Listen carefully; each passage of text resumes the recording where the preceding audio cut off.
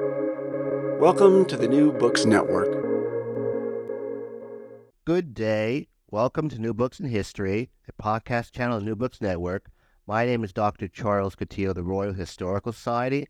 I'm a host on the channel, and today we are pleased and indeed honored to have with us master literary critic and novelist D.J. Taylor. D.J. Taylor is the author of a good number of very well-received books, including The Lost Girls, The Prose Factory, The Bright Young Things, and Orwell, A Life, which won the prestigious Whitebread Award. And today we are discussing his latest book, Orwell, The New Life, published by Pegasus Books. Welcome, DJ Taylor. It's very good to be with you. Why did you write this book? How long is a piece of string? There are three reasons for wanting to have another go at Orwell. One was the discovery of quite a large amount of new material in the intervening period. Two very substantial caches of letters came to light, which I was able to use. The second reason is that the number of people alive in the world who remember Orwell is dwindling rapidly. He died 73 years ago, and according to my calculations, there are only 7 people left in the world who knew him, so it's important to get them assembled. And the third reason, of course, is that biographies are necessarily snapshots of particular people at particular points in time, written by other particular people, and views change. And 20 years later, it seemed it'd be interesting to have another look at Orwell, using some different perspectives, perhaps from those used in the first attempt. What was Orwell's background on both sides of his family, and who were his parents? That's very interesting because Orwell was always regarded, certainly in the UK, as a quintessentially English writer, whose fascination with various brands of Englishness is one of his strongest points. But in fact, Orwell had very little English blood at all. His father, Richard Blair, was a lowland Scot from long generations of Scottish families. His mother was the daughter of a family of French builders from Bordeaux, who migrated largely to Burma in the middle of the 19th century. And so Orwell's background, I suppose, is somewhat different from the persona that he likes to present to the world in his writings. How important was his family to Orwell, and how close was he to his parents? Well, here that's a fascinating question, because Orwell was very much a child of his time and his background. He described himself with a kind of a forensic precision that he brought to social arrangements as being, let me get this absolutely, he described himself as being lower upper middle class, which meant that in terms of English caste system, he was a gentleman.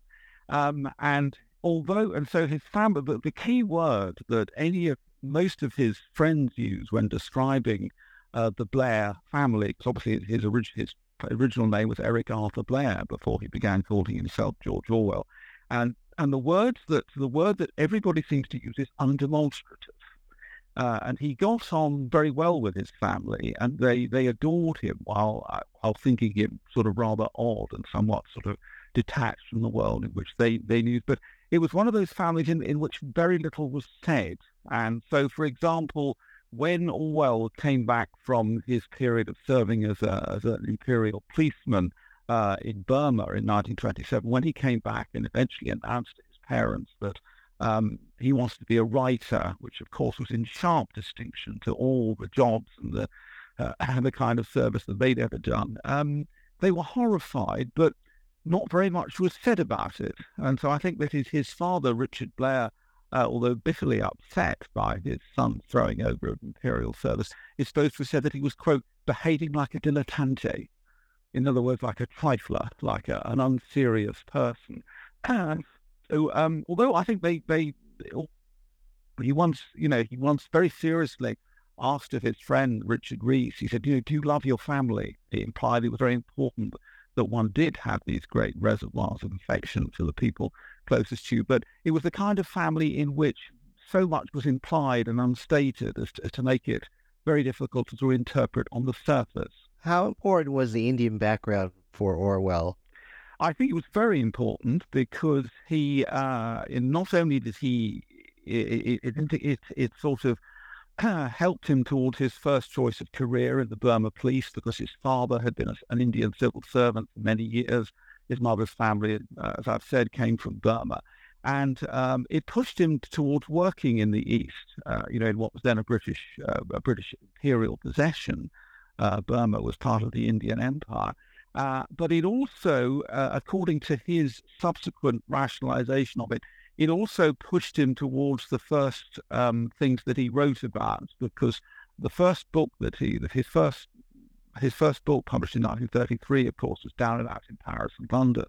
And all of explanation for the research that he took, going amongst the lowest of the low, pretending to be a tramp, working as a waiter in a Parisian hotel, his explanation to this was that he'd seen the exploitation of ordinary people in the British Empire when he worked in Burma. And so his mission, as he saw it, was to go native in his own country and see what social conditions were like down at the bottom of society when he came back to England and then went to France. So I think it was very and his interest and subsequent dislike of British imperialism, I think the seeds of this was sown very, very early on, and it was something to which he always returned.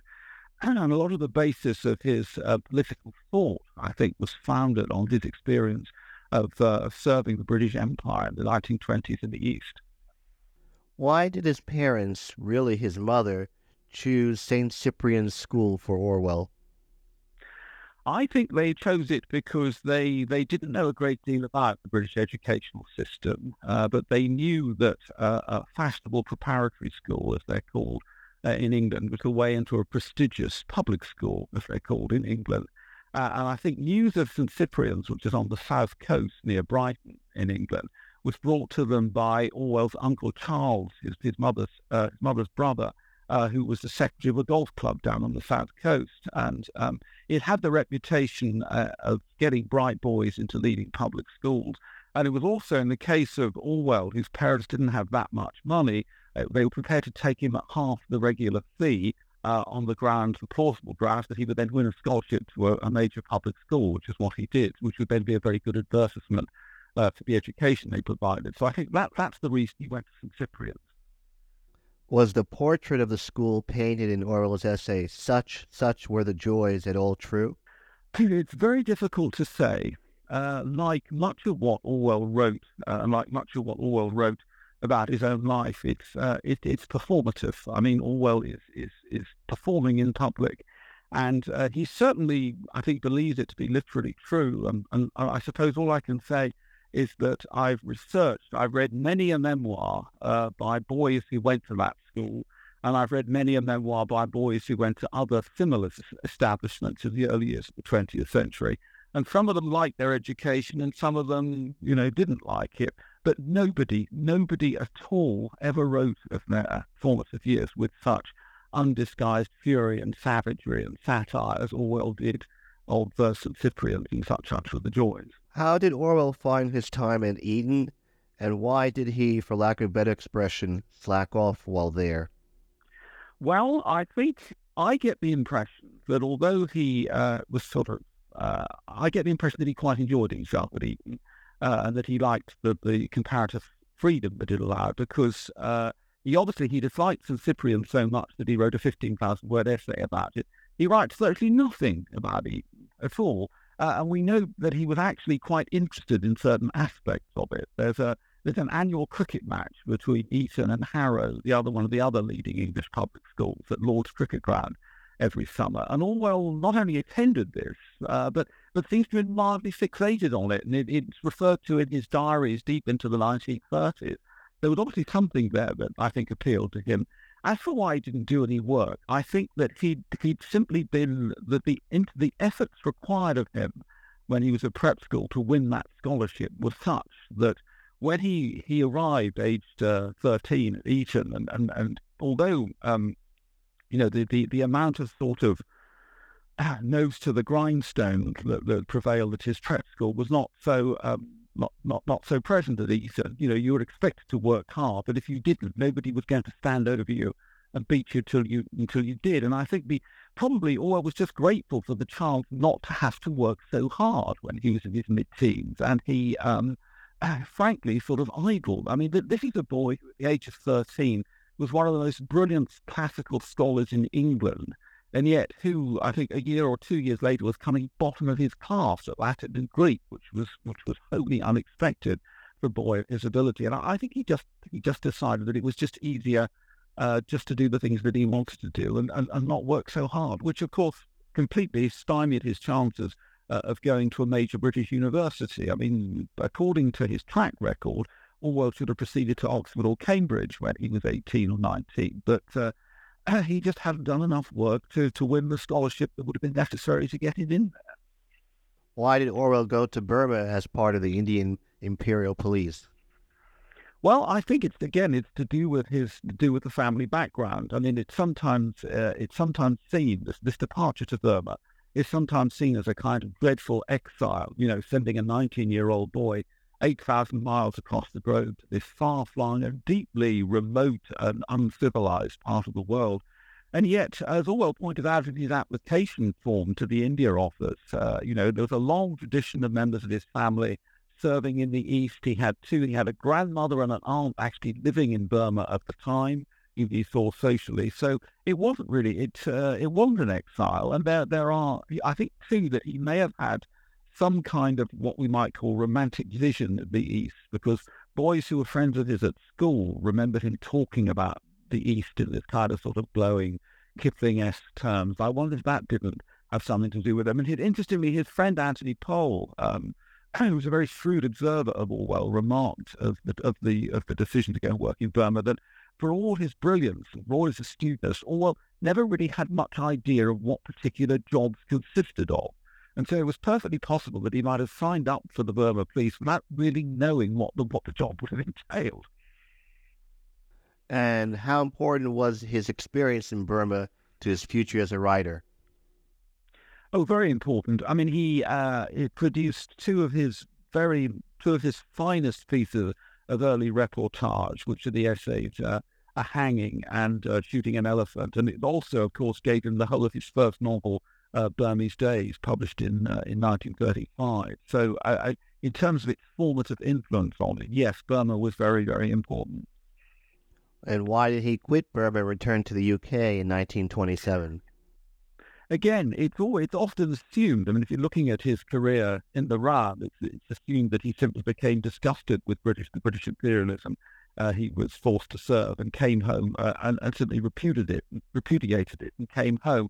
Now, that's not entirely the case, because he came home from Burma in 1927 because he was ill. He had dengue fever, which is a very nasty tick-borne virus prevalent in the East. He came home to recover, had 6 months leave, and although he was obviously having serious qualms about serving British imperialism at that point, but I don't think he made his mind up. And the other interesting thing too is that he came back from Burma with an engagement ring, which he'd intended to present to a woman called Jacinta Buddicombe, whom he wanted to marry, and she wouldn't have him for various reasons. And I've often wondered what would have happened if she'd have said yes.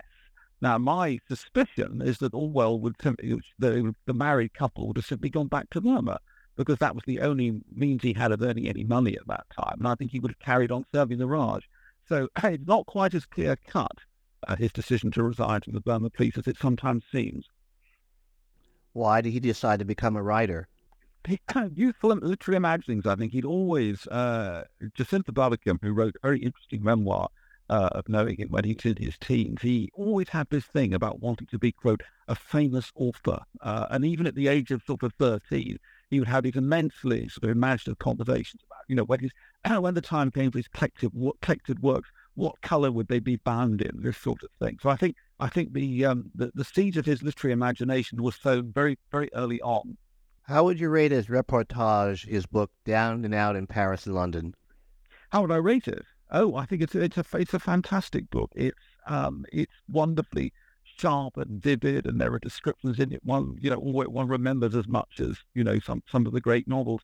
There are ways, obviously, in which it's a first book, it's an apprentice work, and you can see him. And he's also, I think, sometimes taking liberties with his material.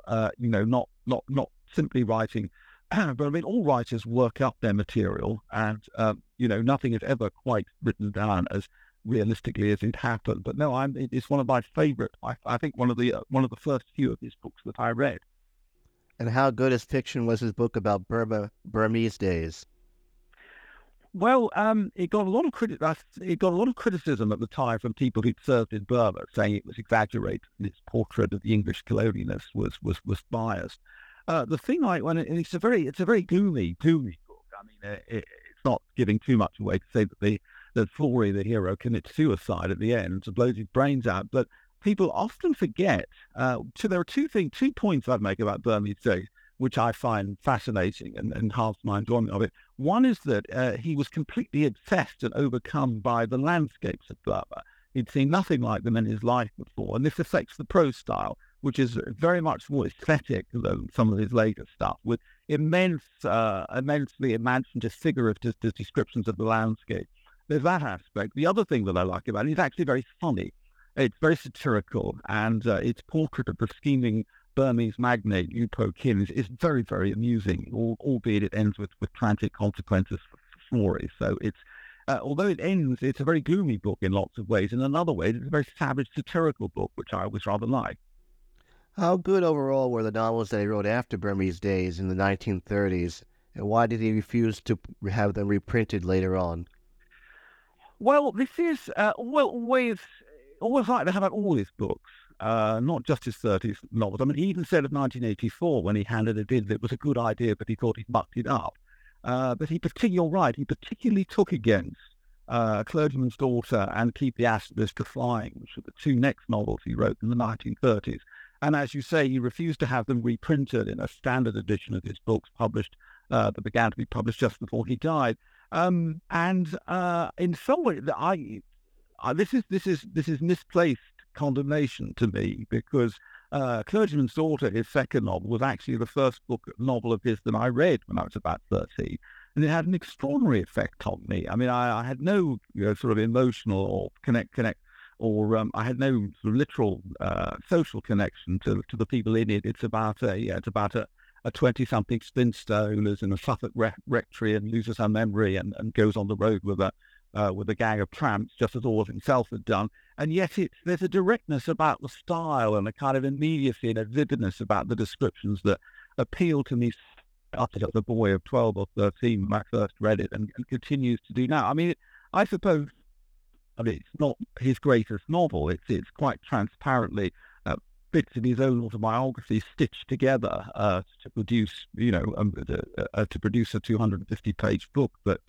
it's got some. It also, the other fascinating thing about it to me is that it first advertises what to me is a particular concern of Orwell's that shines through all his work and is also evident in 1984, which is Orwell's concern for what might be called the reservoirs of displaced religious sensibility floating around in the world. I mean, it's a novel, it's a rather old-fashioned novel in some ways about losing your religious faith and what happens to you if you do so, and what happens to a world in which people don't believe anymore. So it's a very important book in terms of Orwell's intellectual development. What was the background to his nonfiction book, The Road to Wigan Pier? Well, this is interesting. It was published in 1937 at a time when tours of the depressed, this was the time of the depression of the 1930s, when in certain towns and cities in the north of England, as much as a third of the adult male population would be unemployed. And Orwell went up there, I think, simply as a journalist in search of a subject. I mean, it is sometimes seen as the first stirring of this political awakening.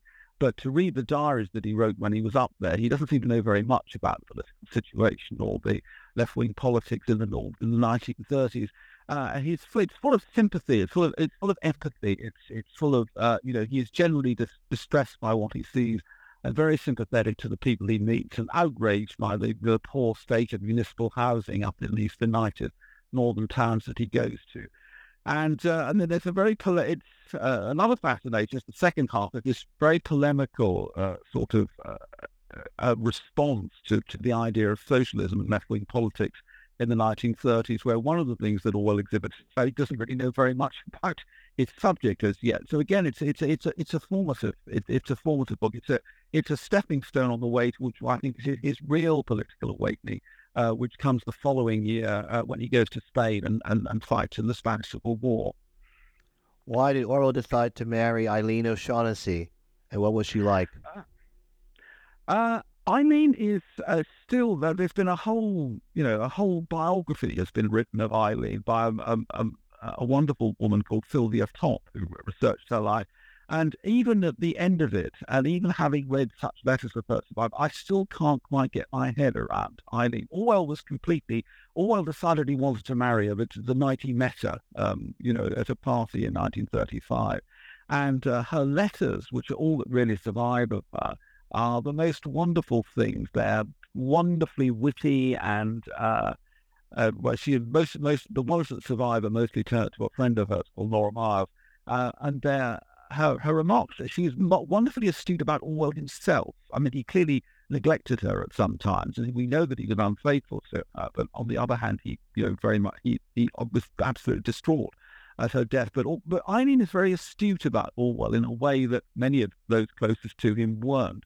And so, for example, the example I always quote is that in the early years of the Second World War, he wrote a very radical pamphlet called The Lion and the Unicorn, subtitled Socialism and the English Genius. It's much more left-wing than anything that the British Labour Party was currently promulgating. And yet, all Orwell's instincts beyond politics were small c conservative. He was a very old-fashioned man with a very old-fashioned outlook. And so Eileen writes to her friend Nora that, George is writing this book, and she sums it up as to how to be a socialist while Tory, which I think is very funny, and in one sentence actually gets to the heart of one of the great contradictions of Orwell's outlook. Why did Orwell go to Spain to fight in the Spanish Civil War?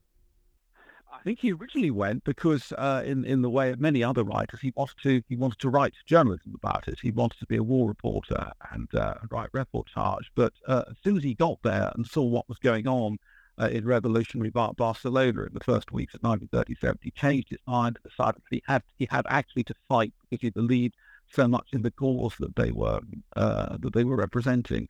He thought when he got to Barcelona in 1937, he thought that he discovered a society in which there was genuine equality, which was not something he thought would happen anywhere else in the world, in which people considered themselves equals and behaved as such. And this was so sort of revolutionary to him that I think he thought he wanted to be a part of it. Was he at all aware of the atrocities committed by the Republican forces in their zone?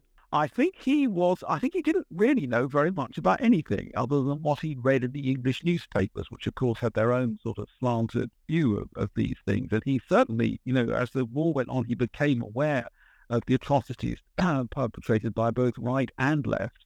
But the point of the interesting thing, the thing that I suppose is why it became such a formative experience for him is that although he was fighting against Franco on the side of the Republic, he was almost literally being shot by both sides, because he joined up with a small Trotskyist splinter group, the POUM, rather than serving with the Marxist International Brigade. So on the one hand, he was shot through the throat by a fascist sniper while on guard duty one morning. And yet, when he came back to Barcelona after he'd been in hospital, he was pursued by Soviet elements of the left, who regarded his brand of socialism as unorthodox, and so he was virtually.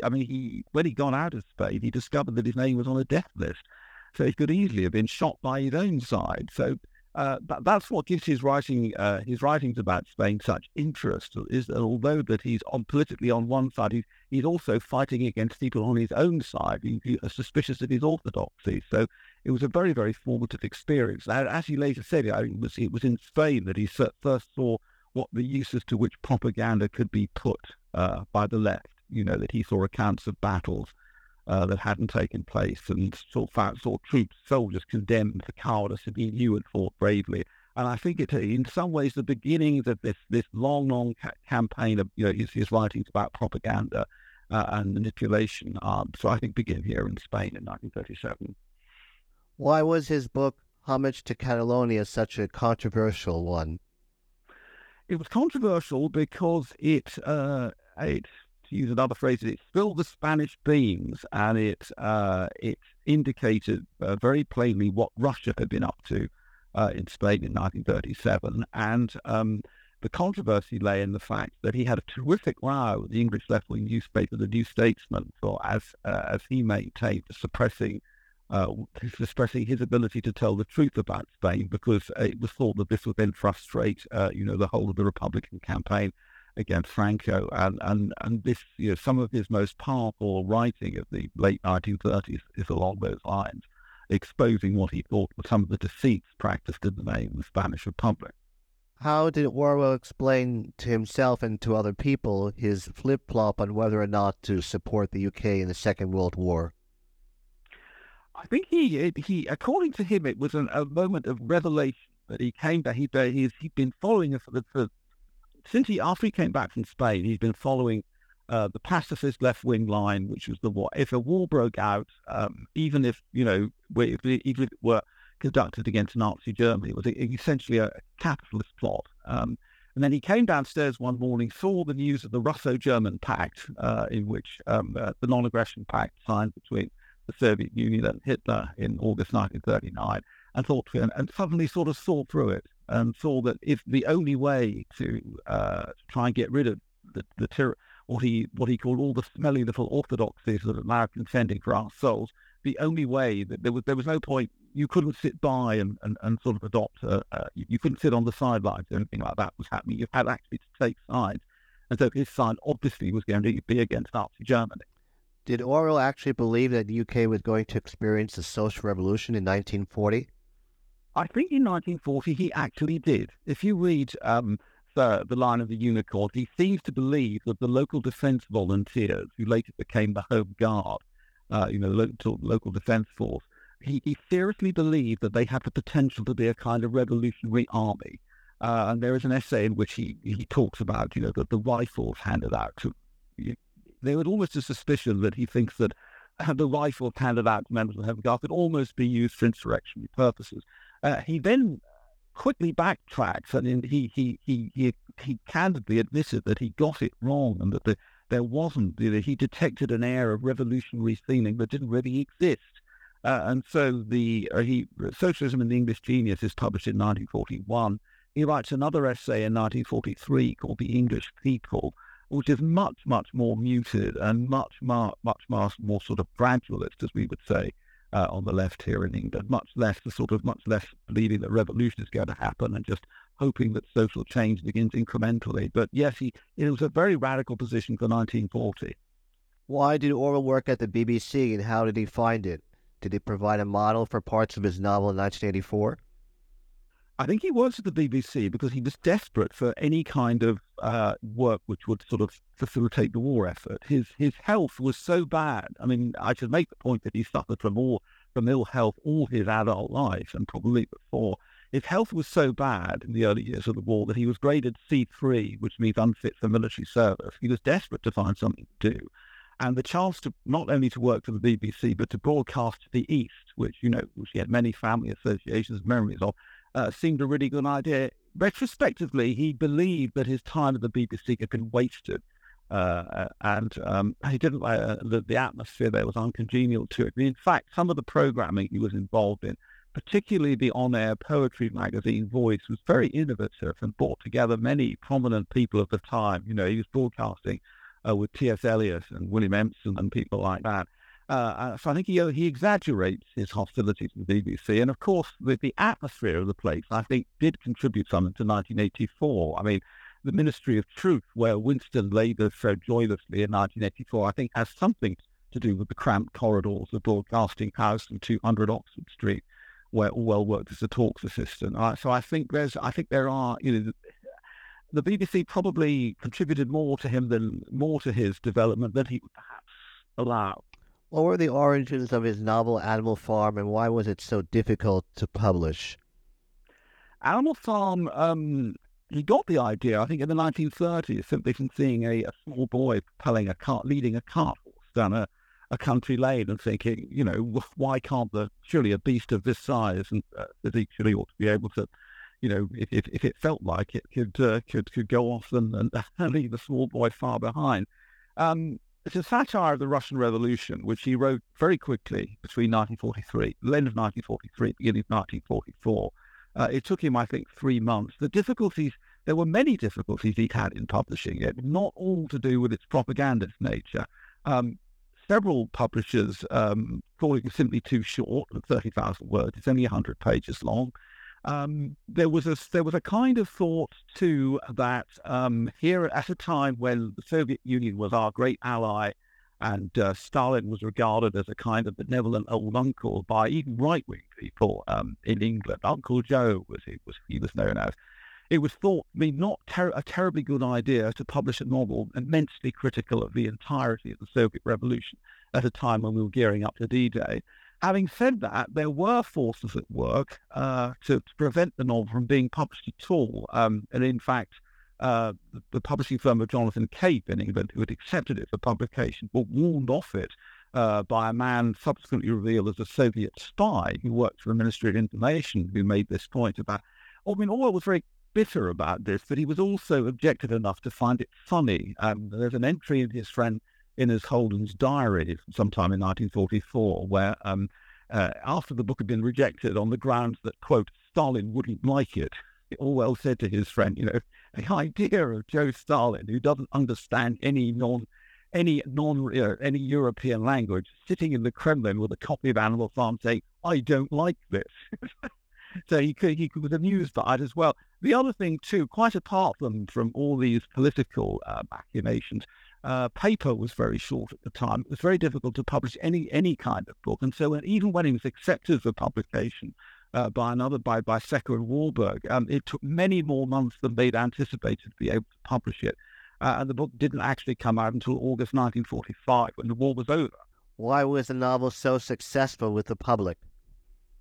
I think because it's not only did it have an evident political purpose, at a time when people were beginning obviously with the war coming to an end, people were considering what would happen in the post-war world, the Soviet Union's role in it. It's got mass appeal. It appealed to a mass readership. In fact, Orwell spent the day of publication going around the West End bookshops in London and taking the books out of the children's section and putting them in the adult section. It was a book that anybody could read, and it's written with a freshness, an immediacy, and a vividness. There's not a word out of place, and it's one of the greatest short novels ever written, Animal Farm. It was immediately recognised, by the public and the critics for those qualities. How did Orwell react to the death of his wife, Eileen O'Shaughnessy, in 1945? He was, at the time, Orwell was away in occupied Europe as a war correspondent for the Observer and the Manchester Evening News. And again, Orwell's phlegmatism, his stoicism, was much in evidence when Eileen died. He's supposed to have remarked to a friend that she, quote, wasn't a bad old stick.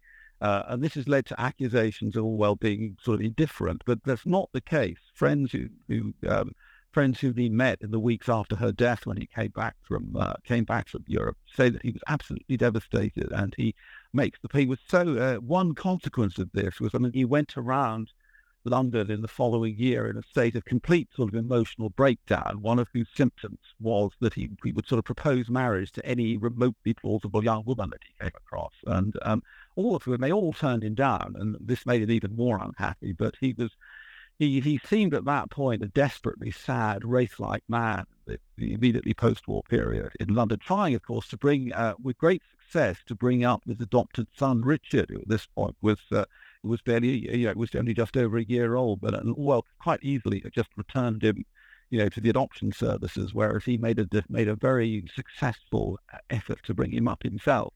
Why in God's name did Orwell decide to bury himself in the far northern Scottish island of Jura? He'd always had the idea of retreating to a Hebridean island turns up in his diaries very early on in the Second World War, although he wasn't able to fulfill this dream until after the war had ended. His friend Anthony Pohl had a theory that this was one of Orwell's ways of coping with success. That the first the first hint of fame and money, Orwell immediately wanted to retreat from it. He was also, I think, he was terrified of what might happen to Richard. He thought there was going to be a nuclear war, and he thought that one of the ways in which you might be able to avoid some of its worst consequences was to be as far away as possible. So there he was. He also thought he might be able to do more work up in Jura rather than constantly being frustrated by sort of social things and telephones ringing. So he spent quite a lot of the last 4 years of his life living on Jura and getting on with his final novel, 1984. Why did Orwell compile a list of communist and pro-communist figures which he shared with the Foreign Office? This is the famous list composed for the International Research Department of the Foreign Office in 1949. And there have been attempts to sort of to criticize Orwell for exposing people to the light of public scrutiny and sort of, calling them out but in fact, the work he did for the Foreign Office had a perfectly straightforward explanation. This was 1949. The Cold War was beginning. Many of the former democracies of Eastern Europe were falling down to sort of Soviet stooge governments placed there by Moscow. And the International Research Department of the Foreign Office had a brief to issue pamphlets, printed work, advocating the desirability of democracy in the East. And it was important that the people they got to write these pamphlets were not fellow traveling Soviet stooges who would undermine the basis of the operation. And so, although Orwell's list has some quite odd names on it, it does have many people who shouldn't have been anywhere near writing pamphlets of that sort. And the instance that I always quote of just how deeply embedded Soviet espionage was in the British establishment at this point was that Celia Kerwin, the woman who commissioned these pamphlets and whom Orwell supplied his supposedly notorious list, the man who sat at the desk next to her was Guy Burgess, subsequently exposed as a Soviet spy. So those were the kind of conditions in which one was operating in the late 1940s. So I think the occasional note of hysteria that struck about this is somewhat exaggerated. What were the origins of his novel in 1984, and why was it so successful? 1984's origins, I think, go back to the Tehran Conference of late 1943, in which Churchill, Roosevelt, and Stalin effectively sat down and sort of parceled up the post-war world into zones of influence. Orwell was fascinated by this, the idea that the world was turning into a series of huge, endlessly contending autocracies. I think he got the idea there. It took him quite a long time to work all this out. And in fact, one of the fascinations of 1984's development, of course, he was seriously, increasingly ill at the time, but he's working out his intellectual position on all of this and kind of getting the background to this extraordinary dystopian landscape together. I think one of the reasons there were several reasons for its huge success, one of which, obviously, there are political implications. It was seen as an attack on the Soviet Union, although it's, I think, more properly described as an attack on totalitarianism generally. There's that aspect, or this is a time again, when the Cold War has become very serious, late 1949, America and with Britain's support and the West and the East were beginning to, were eyeing each other up very suspiciously. I think one of the reasons for its success in the UK was that it uses the landscapes of war-torn London. I mean, all the great landmarks of Oceania in 1984 are actually based on things that Orwell could see on his bus ride home from Tribune, the left-wing magazine where he worked in the mid-1940s, Trafalgar Square with Nelson's tent replaced by the statue of Big Brother. That's that sort of thing. And I think I think a lot of the original readers thought, yes, this is supposed to be set in 1984, but it's our world. It's the world that we can see outside our window, given this frightening, this frightening dystopian twist. So although it's a prophecy or a warning, as Orwell described it, it's also a very realistic novel about the sights and sounds of 1940s London. Does 1984 still speak to us today? I think it does. I mean, it's warnings about what has happened to the concept of objective truth, about surveillance technology, about the state being able to open a window into the mind of the average citizen. I think Orwell, is extraordinary. It's an extraordinary prophetic book in many ways. And I think, we can see this in the way that, sales, when anything particularly awful happens in the world, when people start talking about alternative facts, or when, a particular sort of technological outrage is brought upon, sales suddenly spike and up it goes again. And, it must be pointed out that I think in the week that Donald Trump was inaugurated as president in 2017, the Amazon sales went up by 950%. There's a direct correlation. Why was Orwell so anti-Catholic? I think he was educated very early on by Catholic nuns. But I think he thought, I don't think they were unkind to him or anything. And he was anti-Catholic, you're quite correct, and he did think that Catholicism was a form of totalitarianism. But he also took a serious interest in Catholicism as a faith, and several times wrote that it should be taken seriously because the people who advocated it. And in fact, I found one of the new letters that was discovered, a very, very interesting one, where he had a kind of controversy with the Jesuit theologian, Father Martindale, and there is a slight connection between the meeting I think that Orwell had with him and between some of the scenes in 1984 where O'Brien, his principal interrogator, is at one point described as resembling, quote, even a priest. And I slightly wonder whether that scene had its origins in Orwell's dispute with Father Martindale back in 1932. Why did Orwell decide to get married when he was mortally ill? I think he'd been wanting to get married for some time, and I think there were practical. I mean, obviously, very much in love with Sonia Brownell, his second wife, but there were practical reasons that he knew that he was dying. I think he knew that he was dying by that point. He needed somebody to look after his affairs, and he needed somebody to look after Richard, the adopted son. So I think there were a lot of practical reasons as well as emotional ones. And he was very much cheered by the marriage. His friends make this point. It perked him up no end. And it was at one point thought that he might actually have sufficient physical resources to recover. But then he had a relapse in November 1949. It was clear after that he was going to die. And Sonia, although she didn't take any great interest in Richard, who was eventually brought up by his aunt, Orwell's sister Avril, Sonia was a very efficient, at least for the early part for the first few years, was a very efficient custodian of his interests and did the original 4-volume collected journalism, essays, and letters. And he could have done worse than to leave her in charge of his affairs, although she was eventually swindled, or if not swindled, then grievously sort of let down by his accountants towards the end of her life. Was Orwell still rated as a secular saint? A secular saint. That's a very interesting phrase. I think I would, rather than describing him as a secular saint, I describe him as a piece of moral litmus paper. And if you dip it into the waters of whatever's going on in the world these days, you get pretty clear indication of the best way to think about it, the best way to respond. On that observation, I would like to thank you very much, DJ Taylor, for being so kind as to speak with us today. This is Charles. Thank you for your excellent. You're quite welcome. Thank you for your excellent questions. And again, let me thank you very much. You've been listening to New Books in History, a podcast channel on New Books Network. Thank you once again, DJ Taylor. Thank you very much.